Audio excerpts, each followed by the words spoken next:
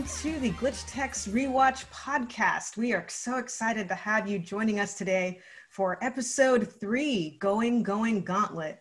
I'm your host, Angela Ensminger, and we have 3 awesome guests joining us for today's episode. So go ahead and introduce yourselves, everyone. Hi, I'm Ian Graham. I was the supervising producer on Glitch Techs. I'm Stephanie Shea, and I voiced Miko's mother. I'm Steve Eat. I was a background painter on Glitch Tech Season 1 and Season 2. And it's so great because all of you had very different disciplines, worked on different aspects of the show, you know, from pre-production to post-production. So Ian, let's start with you. What exactly did your job entail?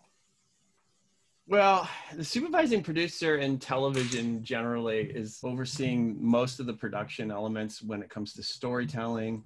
I had input on the scripts. I had input on the visual and the storyboards a lot. I had a lot of input on the storyboards, filmmaking, editing, animatics, all that kind of stuff. So it can change from person to person. Like the responsibilities can shift a little bit, but for the most part, that's what I did on Glitch Techs. And it was really nice because the relationship between myself and creators on the show, a supervising producer and creators on the show, is really important. And both Dan Milano and Eric Robles were very, very kind and brought me very much into their process and really treated me in a way that allowed me to really express myself and really help them do the best show that they wanted to do. And that's great. And that was a great opportunity. The show, when I first got onto the show and I had met Eric and we had started this whole process, I wasn't completely, I liked the idea. I'd met Eric. We had a great communication, and Dan, and it was really awesome. And then I got on, but it didn't dawn on me how important this show truly was until our first kind of writer's launch. In the very, very beginning, we did like a creative meeting that Gabe and Eric Robles and all these other people were there.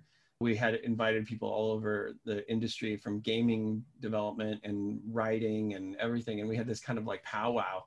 And in that meeting, you realized that this is one of the first shows to truly depict the video game industry in a way that, and video games and the way people deal with them in a way that was very genuine and very new and fresh, because it's such a major part of especially young people's lives, but anyone's lives. I mean, I'm an avid gamer, so it was great. It's been a great experience, and I just absolutely immediately just became super passionate about the show, and that passion trickled down to everybody who worked on it. I've never worked with a crew that's been more passionate and more in love with the show that they were working on than I did on Glitch Techs. And I know from experience, like I've worked on Avatar: The Last Airbender, I worked on The Legend of Korra, and I know from experience that having a passionate crew almost guarantees you having a much, much better show, a much better product, because people really care and they love and take care of the characters and the storytelling to a point that's really unique. And so if you can really inspire a crew, you're golden. And in Glitch Tech's case, that's exactly what we had. That's amazing. Thanks for sharing all that. And it's really cool to hear just how much is involved in making the show and just all the different moving parts and how long it takes, and just from the writers to the artists and everything in between. Oh my God, everybody, a really well-functioning crew for animation, TV animation especially, it really has to be a cumulative effort. You're not an island, and people who treat the process as if, you know, it's just them and that's it, are not going to get the most out of the process. It's one of the most, and part of the reason I love it so much is it's one of the most team effort based production kind of storytelling that I've ever been a part of. And I've worked in live action and I've worked in different elements of animation, but it is, television animation is a true team sport. It really requires everyone doing their best to truly make a great product.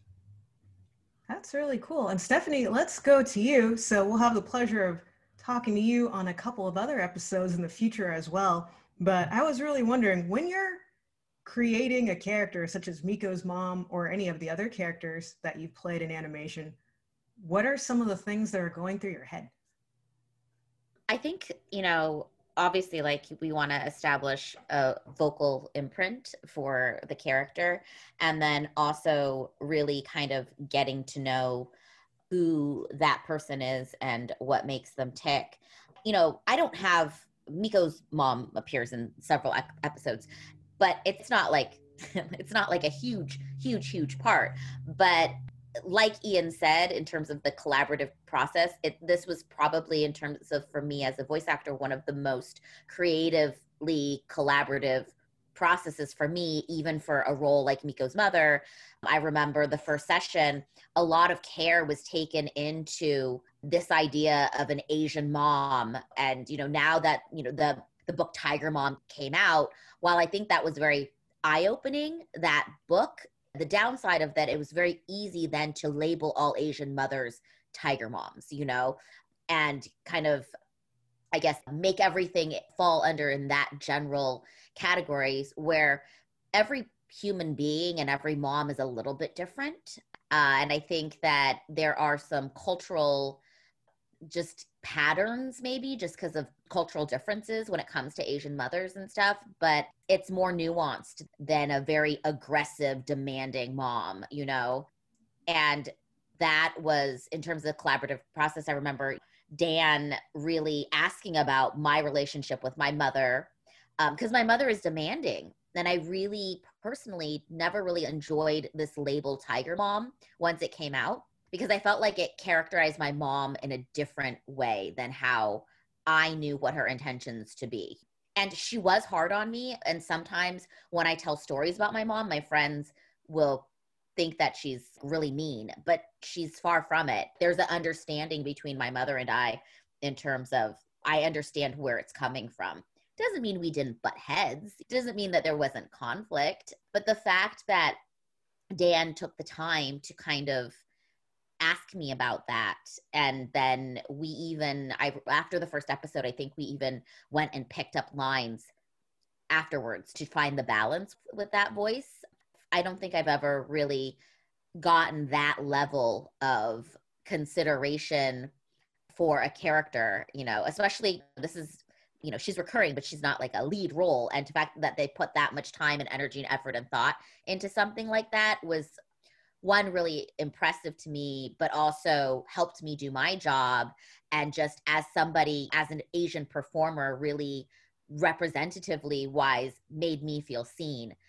They even added a little catchphrase, I think, in, one of the early episodes, when there's a chaos in the family and mom says, "Din din, do it now, do it now." That's something that my mother used to say. Like, I told Dan that story, but that's what my mom would used to say to me all the time. And then he added it in there, which is, I don't even know where my mom got that from, So I don't even know if it's a thing, but, that was like, she would, because that would, my mom would be like, "Go do your chores, do your homework." And I'd be like, yeah, I got it, I'll do it later. And she would always be like, "Nope, do it now." So like, din, do it now became like a thing that she would always like say to me, around the house.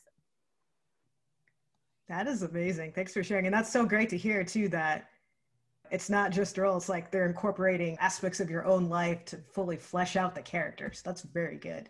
Yeah, it was really, really cool. Awesome. And now Steve, so you've had the great pleasure, you've worked on several different animated shows as a background painter. So what is it about background painting and Glitchtex in particular that you like the most? Oh, the team was amazing. Like Ian was saying, like from the leadership all the way throughout the production, everybody was really excited about the show. When I remember seeing the animatic, I think Going Gauntlet was probably the first animatic I saw, kind of like stitched together, and I was like, man, this show is amazing. Like, it looks crazy. It kind of took me back to watching Saturday morning anime, discovering anime for the first time on the Sci-Fi Channel, and I was like, whoa, like they're really going for it. Like, they're going the extra mile. Like, the animation seemed crazy, the storytelling. And to kind of echo what Stephanie was saying, I'm Asian American myself, so seeing Miko's relationship with her family, I saw a lot of my own family. I come from a huge family. I have 5 siblings, so there's 6 of us in the house. My grandma lived with us, and like, my mother raised me and all that. Like, my father was there, but kind of hitting that nuance, like in the performance, I totally felt like, oh, this is the Asian American experience I grew up with. You know what I mean? It's sort of like, oh wow, like they really nailed it. The characters felt deeper, they felt rich, they felt layered and nuanced, which you don't see a lot in cartoons. So yeah. Oh, so for background painting, we were asked to bring kind of our sensibilities to the show. Scott Kakuda was our art director, and he did an amazing job. He set forth like amazing color scripts and really worked with us, but he also left room for us to add our kind of flavor onto the show, put our imprint on the show. So there will be backgrounds where there's no color script. And he's like, you know what this world looks like. It's based off the Pacific Northwest, kind of go nuts, you know? So it was really fun to kind of feel like you have a little bit of ownership on what shows up on screen.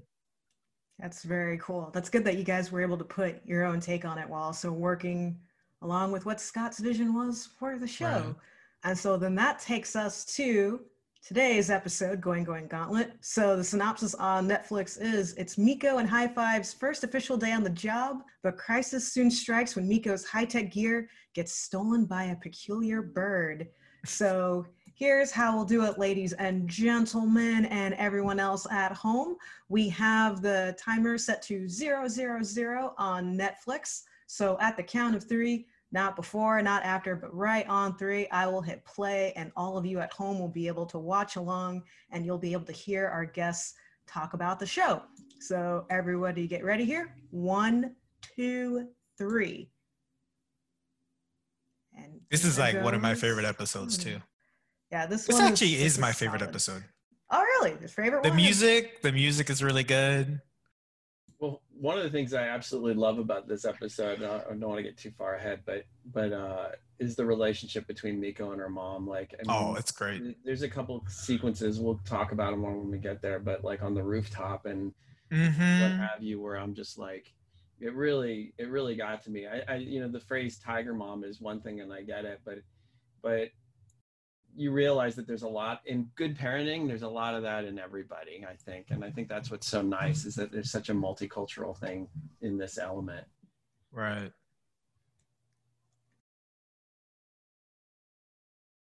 I love how excited she is. Yeah, she's the best. I was gonna say, like, this episode's directed by Phil Alora, I believe. Yeah. Amazing Phil job. Alora directed it. I love the cheat code. Shout out. This is one of the episodes that was completely animated by Flying Bark. I think they did 2 full episodes on their own. And then they also, and they did our title sequence. Killed it. We used Studio 100 in France, which is a sister studio to Flying Bark, who did a lot of the animation on the series, along with Top Drop. A really talented studio in the Philippines that did animation. What is that like, coordinating between multiple animation studios on the show? Well, it can be very difficult, but we were so thorough on our end in terms of, these animatics are very, very tight. They're, you know, the theory behind it was, we made some adjustments to the schedule. We took some time out from other places and allowed for our board team to have a maximum amount of time to work on the show. So that way we had a maximum amount of time to have really thorough boards, very detailed boards. And the detailed boards saved our butt every time. Every single animation studio that we went to and we talked to, they would talk about how helpful it was to have such detailed boards, because they knew exactly what we were trying to go for. Y'all have to see these boards, man. The boards are amazing. Just like in board form, it's crazy. Everything's broken down really well and clear. Yeah. It's interesting too, like for our board artists, like when I brought in, I handpicked pretty much most of the board teams. And when hiring people, and I talked to Eric and Dan about this early on, I'm like, look, you don't want to have storyboard artists that all are the same. Like, you're not, you know, we're an action comedy, so you don't want to just hire guys that have only worked on action comedy. You want an assortment crew with different, you know, abilities, and so that they can play off each other. So we would bring in a board artist that's really strong in comedy, and then we would bring another board artist that was really great at action. And then you'd bring in another board artist that was drama, and that would be one team, you know? And the thinking behind it is like worst case scenario, everyone brings their strength, their superpower to the table. At the same time, it really inspires each other. Like, and I know this from being a board artist for many years, it really is inspirational to be around someone who does stuff different than you. And you can learn so much from them. And what you saw through the course of the series is like this continuous like growth from everybody, where like the action person might was getting funnier and funnier, and the comedy person would be taking on some more action. And it was great. It was really a lot of fun. And I think it just made for, for what Glitch Techs is. I mean, I'm super proud of this series. I think we all are. Yeah, truly. That's good. And I like this intro's crazy. Too. Oh, the intro's great. This is Flying Bark 100%. Yeah, Flying Bark super killed it. Oh, they really did. I love it. If you freeze this, like when 5 jumps out, it's like this weird, like it's like multiple frames in pose. And if you step through it in the animation, it looks insane. Yeah, I love it. It just encapsulates the entire show. It's like, these are our two. You get to go on a great adventure. You're gonna have a really good time. Let's go. It sets the tone for how many banana pans we're gonna use in the show. Yes. Oh, right. The Ashley wrote this, huh? Fine. In this episode, like it was this episode just before this, and then this episode. The episode before this, I was like, oh my god, I love Miko. And then it was after this episode where I was like, I was just so insanely, like, she is one of the best characters I've ever worked with, you know, completely super well-rounded, such an amazing design, and also the acting on this show throughout is just so genuine and so good. Yeah, definitely my favorite character.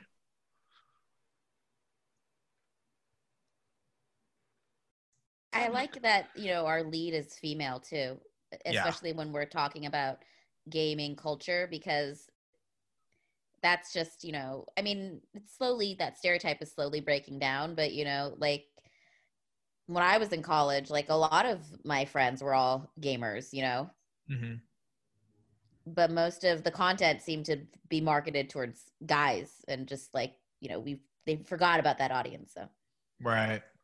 Yeah, no, what I love about our show, we talked about it early on, and it was like, we all decided early that we're never going to talk about it. And we're never going to like make like, hey, you're a girl gamer. Like, oh, it's so awesome that you're playing with us. Like, we're never going to go there. We're never going to deal with any of that, because that's not relevant. Right. And it shouldn't be relevant. So the way to deal with it was to not deal with it, to just make her awesome and not even deal with it.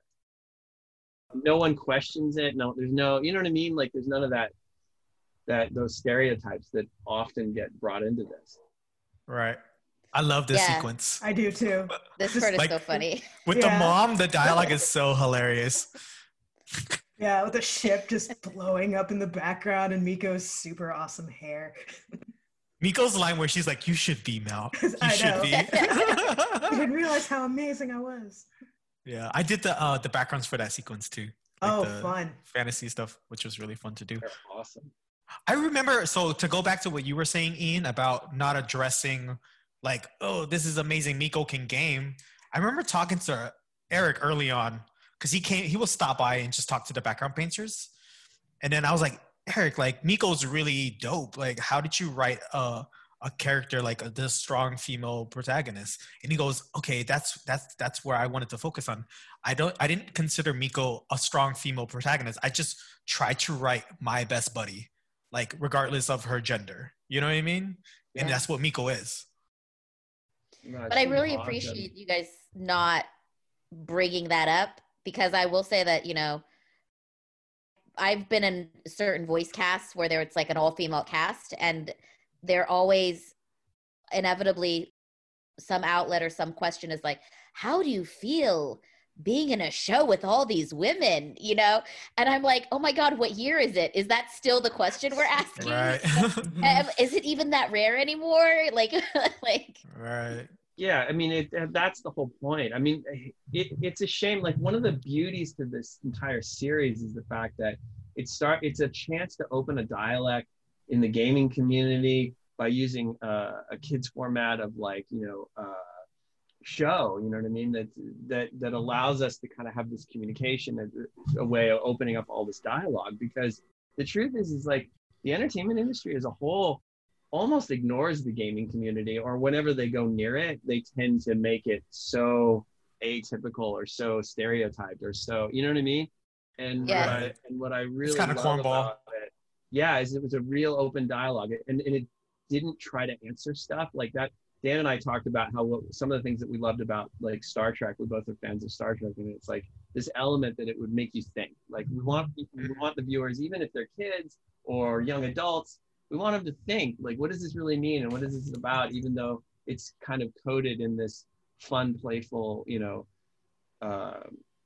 premise or ideas, and then we keep it light. But there's that element of like still think about what does this really mean. The alley intro. Yeah. Oh, I'm sorry. No, Ben it's Troy okay. did a lot of this. Is amazing. Yeah, like you first see Allie and you think it's like a legendary Pokemon bird, and then it's like a very strange turkey Like ostrich. super derpy. Like, Well, I love it. It's like super derpy, able to go to different dimensions Roadrunner. I did this background right here. I love this. Just here comes the queen. When I saw like the layouts and stuff, I was like, I hope I get this one. I hope I get this one. I also like how she doesn't walk; she floats. Yes. Yeah. Yeah. Dude, I love this too, where she's like, call, and her bird minions take her away. So it's so good. And it's so funny. random. You're like, birds? Like, what is this? No, but that's how it is. I remember, when you're a teenager, it's like everything is dramatic. Everything has so much meaning. And it's like, yes, I understand. This character acting here is brilliant. This is Ben Troy really kicking butt.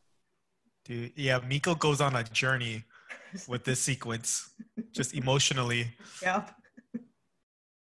What I love about this show too, yes, it's about they're gamers and they're fighting video game monsters, but at the deepest level, it's a story about friendship. Mm-hmm. For me, and I love that. There's so much heart in this show. I like that they feel like real people, because one of the issues that irritates me is when you have the stereotype of gamers all being like, they're all geeky, or they're all weird, or they're all this, or they're all that. And it's like, no one person is all anything. Right. Everyone has a lot of different characteristics. And it's interesting, Ian, when you were talking about how a lot of people in entertainment avoid gaming or avoid talking about it, because every single person I know who works in animation is a gamer to an extent. Mm-hmm. And so I just feel like, why would you ignore this? This is so many people. Well, but not only that, but we represent the first generation of people where multiple generations, or, you know what I mean? We're in a window, I guess I should say, not where multiple generations have played games. Like I grew up at a time when it was like Atari 2600 and like the birth of video gaming. Mm-hmm. And here I am, years later, and, I'm still playing games like Destiny and what have you. And I can talk to my kids that way. They've grown up in a world where there's only been games. And so it allows it's like fishing with your kids. Like there's this ability to like share and kind of generationally talk about stuff. And that's what Glitch Text does. That's just so amazing is it allows for that dialogue that nobody's having. I love this stuff. This is Sheldon and Bella. The Australian dude. Yeah. I just swallows it. You're like, and her reaction. Yeah, this is so good. Wrong. Oh no! The crazy puke. Oh. Yeah, I love it. They turn pixely. Poor squirrel. So good. Yeah, just not how they planned on spending their day. I love this stuff. It's such great character acting too. Yeah, Miko's amazing in this. And even the bird's feet. The bird's just like, I don't want to be here. And call back to the lunch, which I love the fact that it's not just, oh, her mom packed her a lunch. I like that there's a through line for it the entire time. Yeah, this episode's really tight. There's not a lot of fat. Mm-hmm. Oh, the extra shove in is hilarious. Yep. just to make sure that you saw what happened.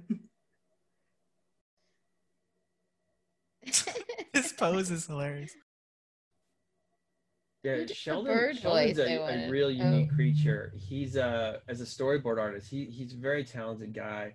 He's one of the few guys that I feel like is good at really strong at action, but at the same time, maybe even more strong. His bigger strength is comedy, and this sequence really, I mean, if you think about it, he goes from this action stuff and the comedy that's integrated in here all the way to the scene on the rooftop, which is like very heartfelt, and you're like, such a great gamut, such a wide range of ability there, and it's like, and it's such a wonderful thing. And so many of the artists on this show were like that, and they all fed off each other, and it kept growing like that. I mean, look at this acting is phenomenal. Ian, so Sheldon was the storyboard artist from Australia, correct? Yeah, he's from Australia. He was a freelance artist. He was in the States for a long time, so we all knew of him or him. And then he moved back to Australia, but continues to do freelance to this day for a lot of people. So it's great. I just remember seeing his boards and I was like, who is this dude? Like, he's amazing. Yeah, no, true talent. So that sequence back there with the monster in the alleyway, I did that background that you do not see. That's completely covered. But you did it with love. And that's I did it with love. Oh, this rooftop scene is so good. Oh, this is very good. Yeah, this is where I started to tear up. This is what did it for me, and I knew the show was gonna be special, honestly. Like the dialogue between Miko and Five. Yeah, and it just shows that they care. I like, because it's not just, this isn't just a job to them. It's not just, oh, goofy fun. It's like, no, they realize they have responsibilities for what they're doing, and they really just want to do a good job. Well, I mean, it's like we were able to get it. This episode does it probably the best, but we were able to get it all into an episode. We were able to have action and excitement. We were able to have comedy and heartfelt moments. We were able to do moments that showed like different cultural aspects to people and gaming industry. And we still had heart. I mean, it's so rare to have so much like that going on in one series. I relate to Miko on this too, where she's like trying to do a good job. Her mom is putting this pressure on her. It's very much, at least I'm speaking for myself, growing up Asian, that was like, it wasn't like a tiger mom, but there are expectations, like please, like try your best. But even the moment when she was like, my mom's right, I can't focus. I think it was like a very much like, when I was younger, I would be like, whatever, I dismiss something that my mom says. And then ultimately there's a moment where I'm like, shoot, she is right about me, I know, right? she's like, your mom would be like, your cousin passed. It's like, oh.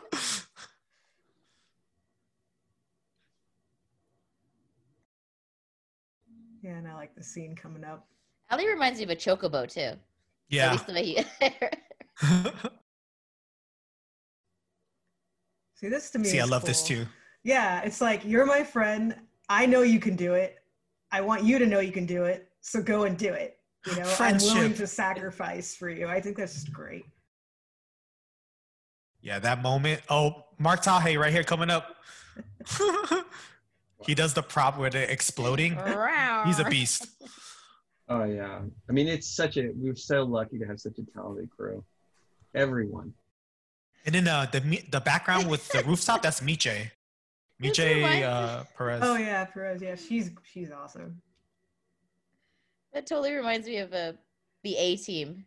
I don't know why.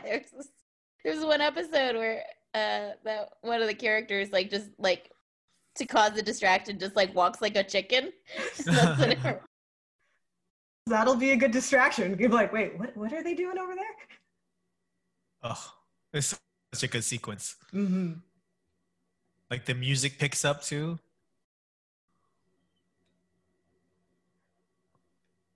Yeah, there's some controversy on whether to do temp music in animatics, and I understand both sides clearly, but having temp music really helps us because we're on such tight deadlines and tight schedules, it really did help the process. you know, when it came to final music. I painted this.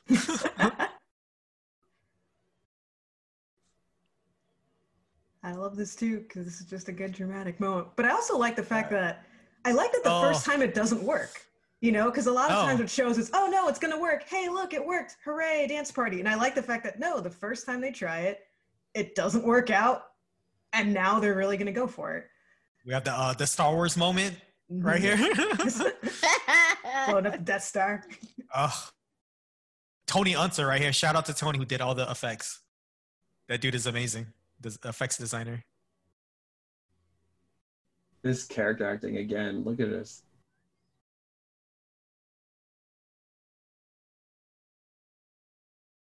Those pop poses are so good. Yeah, they're so good. Like, when she's having an existential crisis.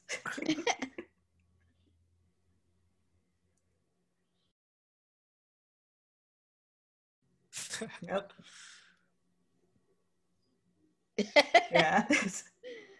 And then just accepting responsibility. It's like, good job.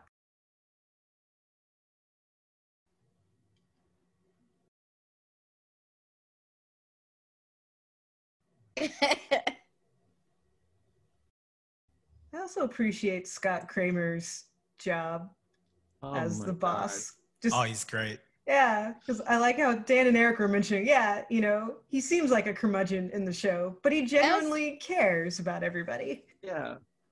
I like the detail to, like, let's see if we see him again, but the way his tie is drawn, how he's like tied it so that it's not quite right, like the skinny part is too long, like it sticks under, like he's doing his best.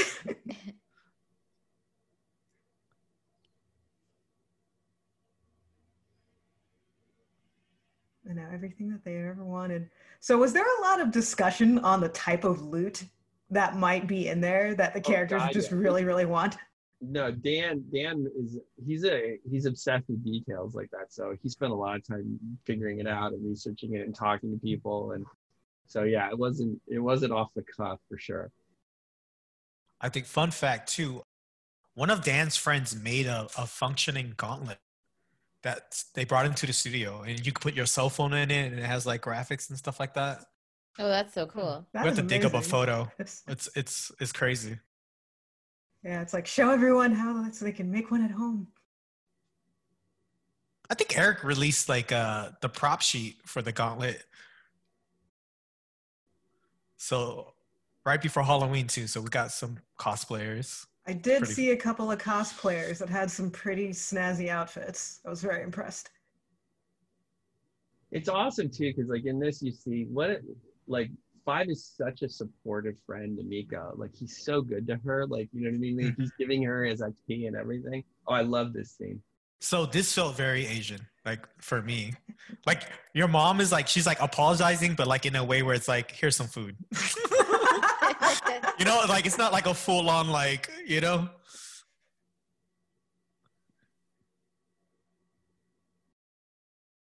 That's very Asian. Yeah. For me, it wasn't like, yeah. Although my mom would never give me a snack that late at night. No. Hope they don't really want that bowl tomorrow. It is now gone. Oh, we just missed the address on the LEET address on the house.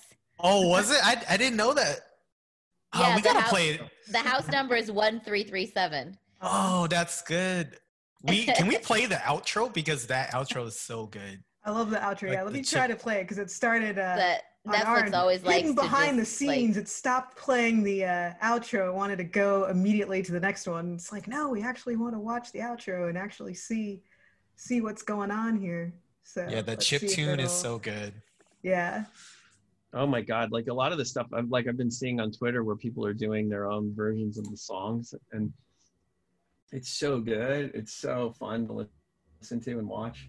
Yeah, it's cool. The community really like embraced the show, I think. Yeah, it's interesting. The community reminds me a lot of the very early days of Avatar. Like on the very early days of Avatar, we had a fan base, but it was not massive or anything, you know. And over the years, Avatar became much bigger and the fan base grew and grew and grew. And I think it also became more and more culturally relevant at the time. So as it progressed, so they dropped it all on Netflix again. They did. And it's so funny because because we're now all at home, I listen to a lot of podcasts now, and a lot of the podcasts that I listen to, a lot of the hosts have started watching Avatar and Korra that didn't see it the first time around. So and the number one thing all of them say is, why did nobody tell me about this show before? So they're just, yeah, it means a lot, you know, and it's just very well written. Just very well written and very relevant for kids. And it didn't talk down to kids, which I always appreciate, because that's the thing that I have a lot of little cousins, and I can't stand it when shows are like, kids are dumb. It's like, no, they're not. They're smart. Yeah. Treat them like not people. Only that, it's just not like that. And look, I worked on Avatar, I worked on Korra, I worked on Glitch Text, and I worked on Invader Zim, and what they all have in common is this clear and obvious passion for the content. Like the crews on all of those productions were stellar, and they all really, really were passionate about what they were bringing to the table and the content itself, knowing that it was something new. And the problem with anything new is it takes longer for people to discover it. I sometimes liken it to like that album your friends turn you on to, that you first hear and you're like, I don't know, it seems different, but and then like within a year it's like your favorite album ever. Like, and you never want to let that one go. Like, so there's something about doing something new that takes a little longer for the mainstream to kind of absorb it, you know? But the people who are ahead and who are always like, they're immediately recognize it. They're like, wow, this is so me. Like, this is the first time I've ever heard anyone talking about something that this is me. Right. And then eventually it catches on and people find it. For Avatar. Yep. Oh, go ahead. Sorry. Oh, go ahead. No, go ahead. No. I was just going to geek out about Avatar, but we can save that. Oh, no, I was just going to say that is something that I really do appreciate with internet content, is that before you'd have to tune in to a certain show once a week. And if you were busy then, or you missed it, especially a show that has a lot of like character development and a story that's like serial, then it wasn't easy to catch up. And now a lot more people can see it. And you see like these revivals of shows that maybe didn't get the audience in the beginning and the first time around. There's like, it's like, even if you get, you know, if you're no longer on, there could still be hope, as long as you get support and there is an audience. In my opinion, there absolutely is. Like, you know, like if you use Iron Giant as an example, like, you know, it didn't do particularly well in the box office, but it is one of the most beloved films in animation history, and will remain so for a long time. The bottom line is, if you make good content, it will be successful. It's just a matter of how fast.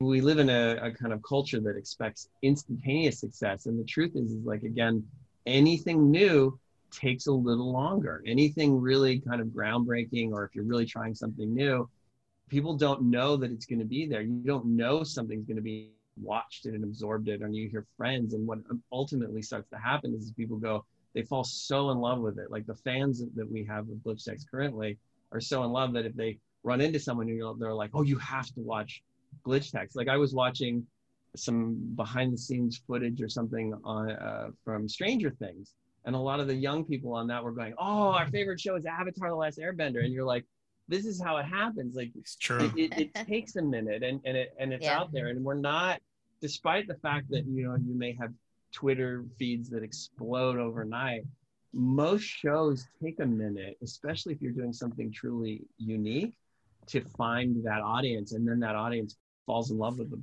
what you've made, you know? So I've seen it again and again, and I really believe in it. Yeah, I do feel like now with like streaming and stuff, and like where they like drop an entire season at once, I don't know, studios or whoever that's making it, they kind of do have to commit to doing a good job, instead of waiting week by week and saying like, are people watching it? Do we abandon this and that? And I will say that, like, for me as like an audience member, I feel like that makes better content, because you got to create something that for a whole season that has a vision and that you commit to it, you know, and without always checking in and letting that dictate your content. Well, it's a kind of a problem in our entire industry, you know, whether it's live action or animation or anything. Like, what then attracts people to content is this idea of, I want that flash number. I want that huge, big number out of the gate.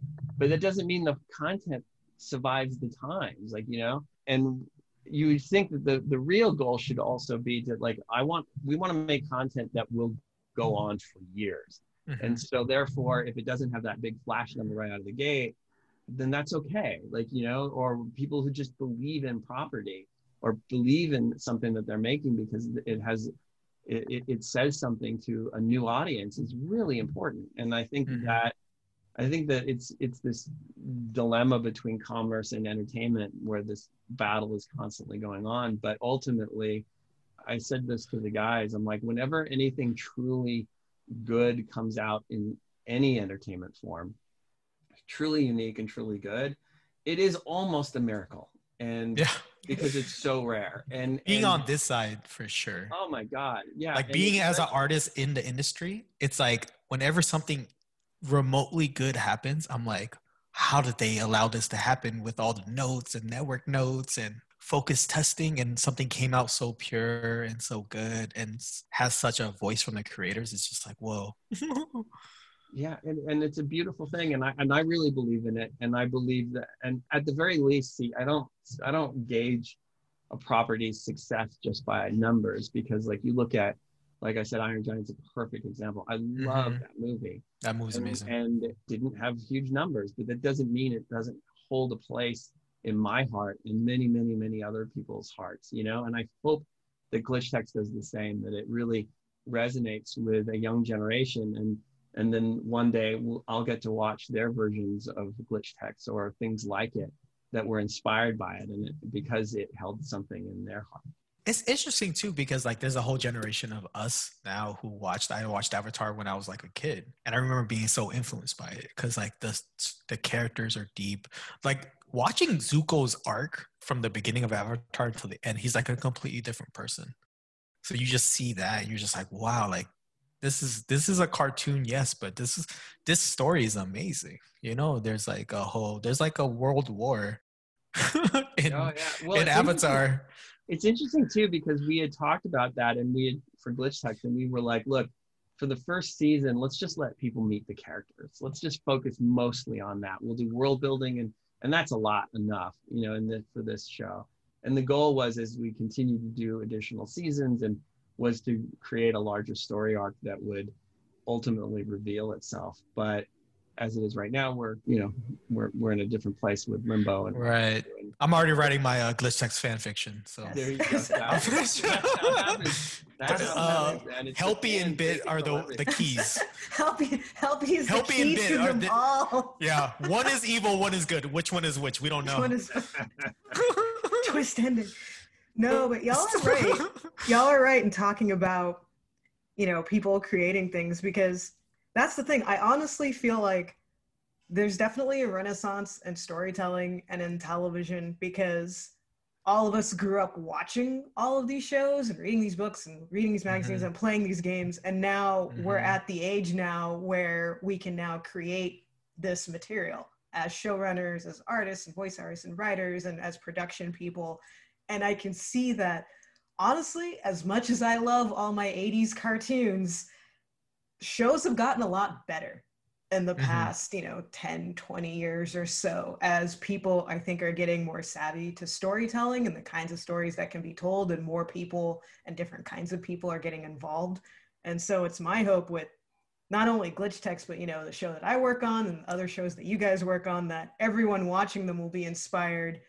And then the next group of shows from the next generation will be even better, and it'll just continue to improve. Yeah, I mean, I have a saying that I use sometimes to kind of inspire my artists and what have you, but ultimately, whether you're an actor, you're a director, filmmaking, live action, animation, the ultimate goal is, we grew up as kids and young adults absolutely massively passionate about the arts that we love, right?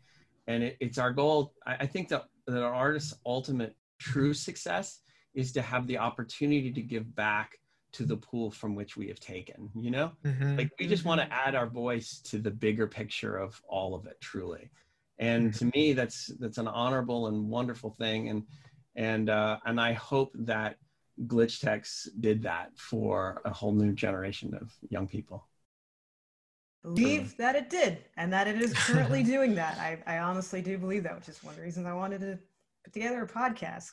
It's important for people to hear this and to also hear about you guys and what you're up to and to follow you. So that actually segues to upcoming projects. So if there's anything that y'all are working on that you'd like to share with people, along with where people can find you online, feel free to share. Well, I so fell in love with Flying Bark, not just because of their animation, but the crew and everything else. Near my end of my tenure at Nickelodeon, and I've been there many years, and there are a lot of wonderful people there. I saw an opportunity to try to join a smaller studio and have an important voice at that studio. So I now am working for Flying Bark at Flying Bark LA, which is a wing of Flying Bark under the banner of Studio 100. And it's been a blast. They're so talented. We're doing everything from taking pitches and developing original IP.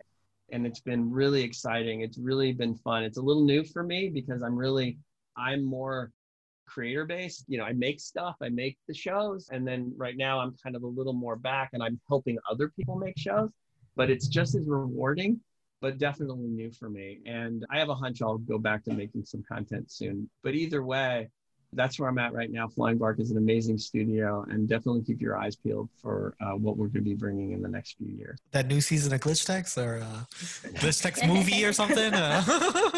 Would love that. And where can people find you online, Ian? Well, I guess the best is like my Twitter account. I mean, if you just Google me, Ian Graham, and you write Avatar: The Last Airbender or GlitchTex or any of that, a lot of links to me will pop up. So I don't have any specific link to promote other than keep an eye on me. I check my Twitter feed very regularly. So if you have anything you want to say or do, that's a good place to do that. And if you're an artist and you're looking for work, keep an eye out for us. We're hiring all the time at Flying Bark. Not everybody needs to move to Australia. So I'm not. We have a studio in LA, and we're also, like I said, we're expanding.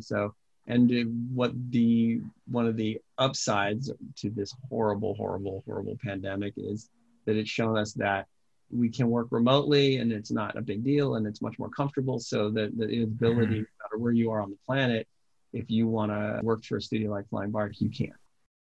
Very cool. So get those applications, resumes, pitches ready. Ian and team want to hear from you. Steve, what have you got going on and where can people find you? So I'm working at Nickelodeon again.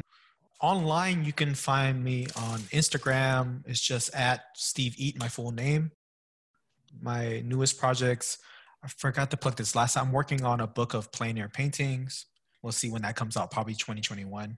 Yeah, just working away. Very and then cool. I mentioned this in the last podcast, my most important project that I have going on right now, I just adopted a puppy and gotta raise him. There you go. He's a puppy dad. Very cool. Yeah, yes, and we'll have to include links for because you have a puppy cam. You have a Twitch channel for him, which is very very therapeutic during these times. So I encourage everyone to check that out. Stephanie, what have you got going on? And where speaking of puppies, my dog is, I don't know what he's raised about. We love all dogs, all pets of all sizes. He's just, you could still hear him barking. Okay, you done? Okay.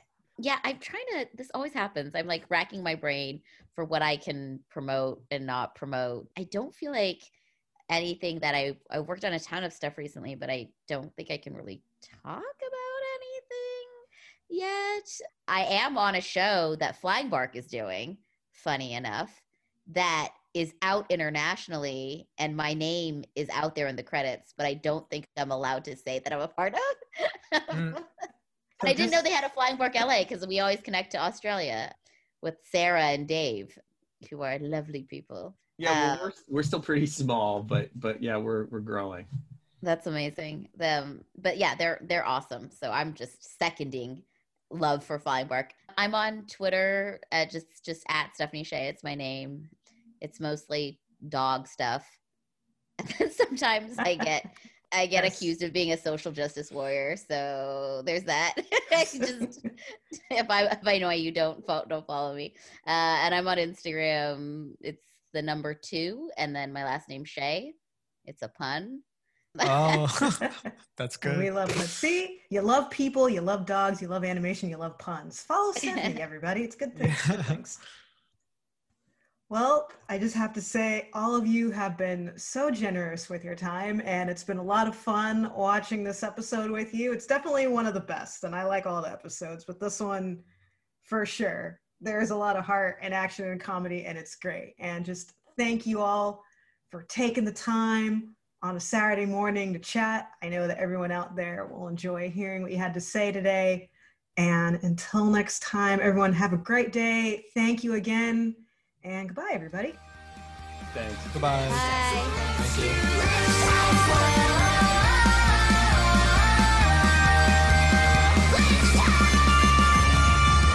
Switch contained.